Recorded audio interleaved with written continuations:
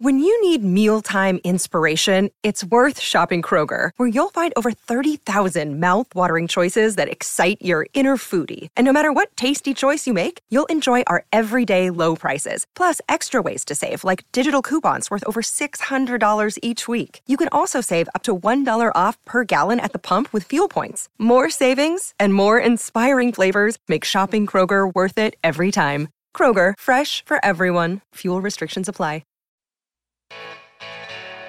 All-State, 2-year starter, and rush in for the Big Red and NFL vet. Is Dudeness or Duder or, El Duderino if you're not into the whole brevity thing. It's Blackshirt Jay Moore with Hail Varsity Radio. Back into it, it's Hail Varsity. The Blackshirt Hour commences. Jay Moore with us, Blackshirt Husker NFLer. Find him on Twitter at JMoore44. And you see him on Big Red Wrap-Up during the Husker football season.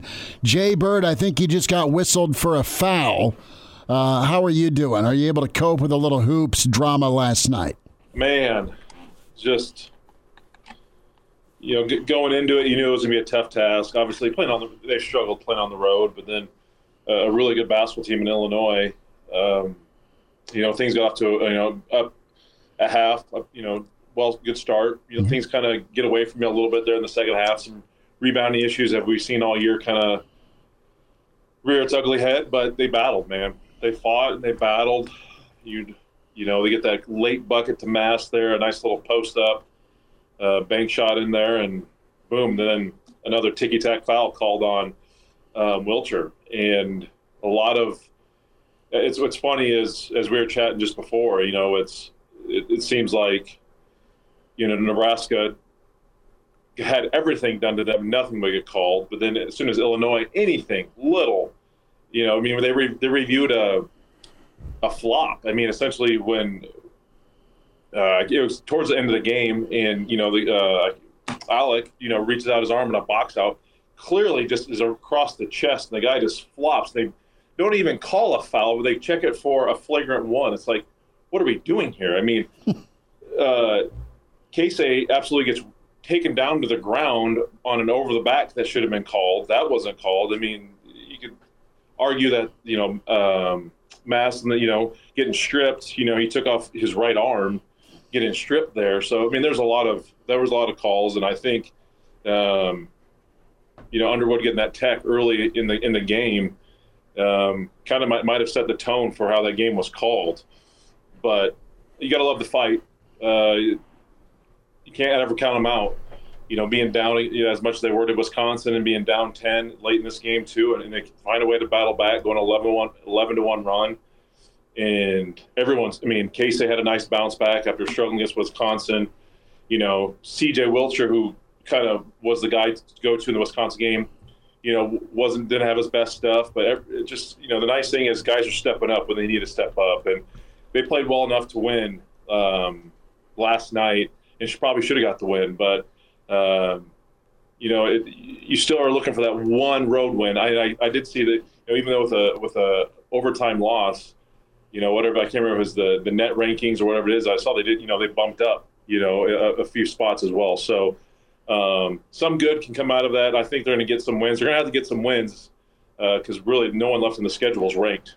And it's kind of on the bottom half of the Big Ten. So they have to continue to play hard, play solid, because you can't have a lapse now at this time, in February, these last, 7 games they have left to finish this thing out strong and hopefully secure yourself, an at-large bid in March, and at least get a night or two off in the Big Ten tournament too. We've been in those early play-in games, and you have no chance. So love the fight. Got to continue to play hard and get yourself. You'd like to think 6 more wins would be the ideal number to shoot for to finish out February and March. Jay Moore's with us. It's Hail Varsity Radio, Blackshirt Hour. Some thoughts on hoops. You saw Nebraska play confident, and as confident as they play at PBA, you saw them play that confident on the road against number 14, a projected 3 seed. Let's see if they play angry and composed Wednesday against Northwestern. Jay, we'll get to Super Bowl thoughts as it is Chiefs and Niners in a moment, but guy that we covered and I know Elijah watched growing up, hangs it up after 10 years in the NFL. Want to spend a minute here on Rex Burkhead. And, Rex, a nice thank you tribute on social media. 4 years with Cincy, 4 years with Coach Belichick in New England. Still remember that AFC overtime touchdown he got on a counter for New England's last Super Bowl berth. You go back a few years, they did that in Arrowhead on the road. It's like 4 degrees. And then 2 years with his home state Texans. Then he hangs it up. What's Rex to you as a fellow former Husker?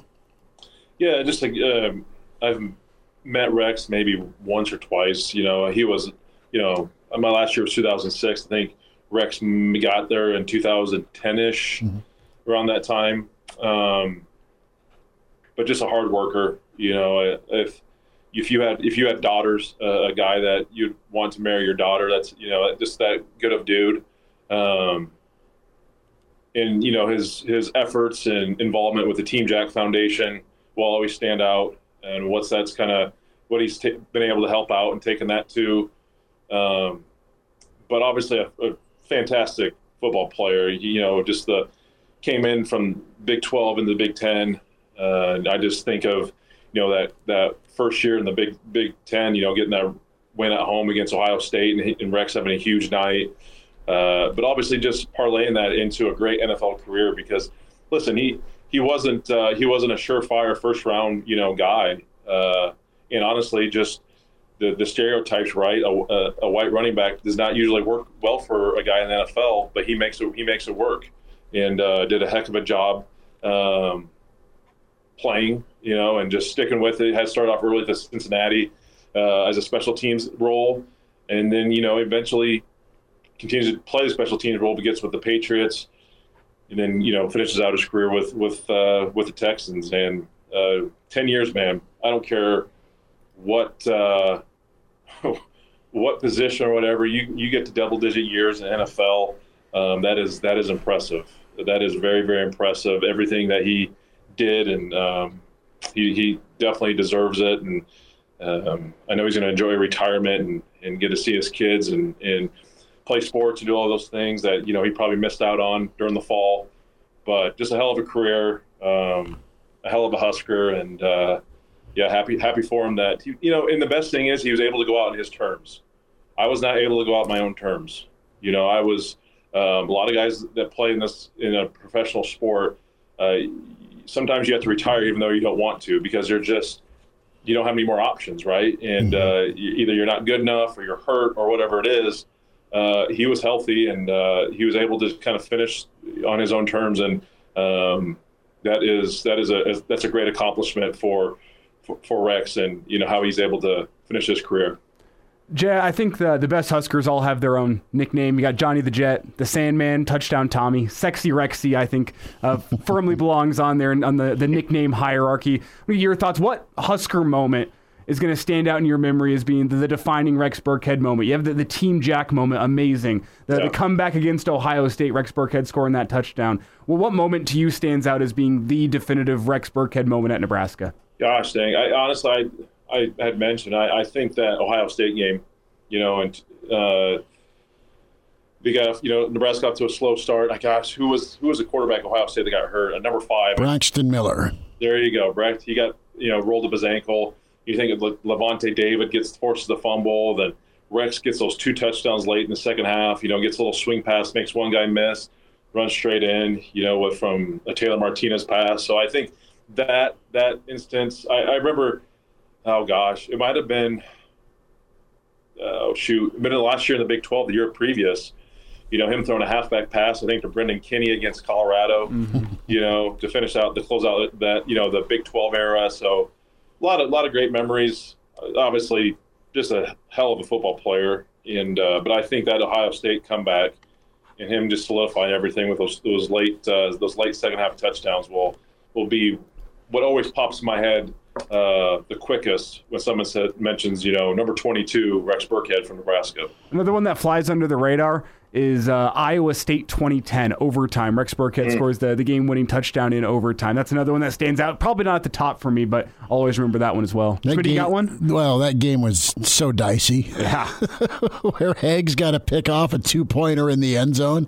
I mean, if you remember, Nebraska didn't have Taylor Martinez that game, and Rex Burkhead really had to step up and put that thing away. This is kind of an underrated Rex moment, but we're talking screw jobs to start the segment here, Jay, with officiating, and I go back to the old remember the Titans officiating crew that found their way onto the field at A&M when Nebraska lost that game 9-6 in 2010, and it was a 9-6 game, and then you had 15 penalties. Bo's losing it. Bo's trying to pierce Taylor Martinez's shoulder pad chest plate on the sideline, and all the while there's old Rex running wildcat. It's like 3rd and 70, and they run Rex out of the shotgun, out of the Rex cat, and he rips off a 35-yard run to get him out of the end zone, and they end up kicking a tying field goal. I don't think he had a great game, but he had some plays in his home state. It was between Nebraska and A&M, and in a defensive just slog fest that ended up 9-6 and kind of a hose job. Rex was super big because you were a mess at quarterback. You're not moving the ball at all. Your passing game's slim to none and slim left town, and your defense is balling out. So that A&M game, I mean, the goal line play where, Rex is running it, and he just kind of got a couple of great blocks, creased it, and willed his way into a big first down that allowed Nebraska to tie the game. I'll always remember that game, and just figure out how, or wonder how, Bo and Carl didn't end up in jail afterward because they were so irate. I mean, they had murder in their eyes. Yeah, that was I forget about that game, and I forget that Rex. They had to lean on him so hard. Yeah, I remember. Yeah, there was the Taylor Martinez drama, then obviously the poor officiating. That whole Ben Cotton issue. Yeah, Ben's getting turn your head and cough. Bottom of a we're talking assault with the Nebraska game last night. That was jail time right there on the field in Texas A&M game. 4 minutes with Jay Moore. It's Hail Varsity. We're powered by Cornhead Lager. The Black Shirt Hour continues. We've got some comments in from Tiger Shark Diver, and says Charlie McBride eats nails for breakfast and bolts for lunch. Steve checks in. Charlie McBride's so tough he never catches cold. So loved hearing from Coach McBride. Love hearing from Jay. And we'll get some Super Bowl thoughts as we continue on a Monday. It's Hail Varsity, powered by Cornhead Lager. And now, back to Hail Varsity Radio. Jay Moore with us, Blackshirt Husker NFLer. Find him on Twitter at JMoore44. And you see him on Big Red Wrap-Up during the Husker football season. Jay, let's go to the Super Bowl. You've got the quarterback discrepancies where Brock Purdy has all the weapons around him, and he's handled it well. He made a lot of plays in that NFC title game. And then you got Mahomes, who is he's got him and Kelsey, right, and Pacheco and some new names, but it's not the juggernaut offense of the Chiefs. It's been their defense. So you got the quarterback matchup, and then you got the Chiefs' defense versus that Niners' offense. How excited are you about Sunday, and what do you think shakes out? Yeah, it's going to be a hell of a game. I mean, doesn't get much better at Super Bowl in Vegas. First time there, and but it's going to be a fantastic matchup. I just think the interesting thing is how well – I don't know if it's gone underneath the radar, but everyone obviously wants to focus on Mahomes and Kelsey, but the way the Chiefs defense has played all year long, no one scored over 30 points on them this year. I mean, that never happens. And in past years where they couldn't stop anyone, you just hope that their offense could score 35 points, and it just completely changed. The Steve Spagnuolo defense, I know we've talked in depth about him on here before, but his ability to get the right guys, and then you're able to have great players, Chris Jones and the rookie out of Purdue. He's had a hell of a year, but just a way to kind of mesh that all together. And it's really just been, that stretch where they lost a few in a row. Wide receivers were an issue. Kelsey was banged up. Pacheco was banged up. But now that they kind of get everyone healthy, they kind of got it figured out. And it's not I wouldn't say high flying, but it's just more traditional. You just see them in more, you don't see as many jet sweeps, fly motions. It's like, what, we're just going to line up on the football here and in multiple tight end packages, and we're just going to run the ball at you, and we're going to play action off of it, and we're going to try to control the clock a little more because our defense is damn good. And it's just been vastly different from all the years in the past. And I think, in that stretch where they struggle, they're just trying to figure it out still. And like, what? Let's not overcomplicate it here. Our defense is too darn good not to utilize and lean on. So let's lean on them for once. And I think they made that decision. And it's suited them very well in the playoffs because the way they play, to be able to go and get those road wins back to back. I mean, you have to control the clock, own the time of possession, play defense. Their special teams are always really, really good. But it's going to be a fantastic matchup. If San Francisco kind of figure out their defensive issues, they've gone off to slow starts defensively, and just in the first half in general, team-wise, because I just don't think if they, if it's 14-0 going into the second quarter, I don't know if they can come back from it because Kansas City's defense is that good. You cannot get off to a slow start. I think that's kind of why you saw the Ravens panic just a couple weeks ago because the Chiefs come out and boom, 7-0. And they're like, this hasn't happened to our defense all year. And you just kind of panic and try to do something you haven't done all year.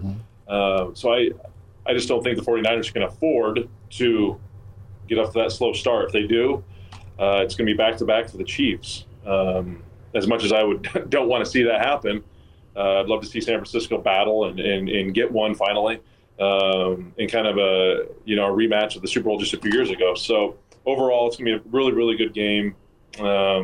Just kind of feels like I said, if the 49ers can get off to a good start and don't put themselves behind the 8 ball, I think we got a fantastic football game. Jay, as I look back to this season, I was one that doubted the Chiefs a lot. But now that I see it in the postseason, they've been the best team in the postseason, I think, by a large margin. And it's because they have, as you laid out, a better running game, a better defense, the things that allow a team to really find consistent success in the postseason. The Chiefs remodeled themselves, made themselves better. And it wasn't perfect in the regular season, but they hit their stride in the postseason. But despite all of that, the 49ers, according to Vegas, still a 2-point favorite. Do you think that line is being affected by the Chiefs' regular season struggles? Do you think that line is fair? What's your take on Vegas saying it's the 49ers who are favored, not the Chiefs? Yeah, I'm surprised by that. I guess I haven't looked as of late. I'd take the Chiefs. I think the Chiefs are playing, like we just said. You said the Chiefs are playing the best football. Mm-hmm. I mean, you just go on the road in Buffalo and in Baltimore, and you win very convincingly. They're playing the best.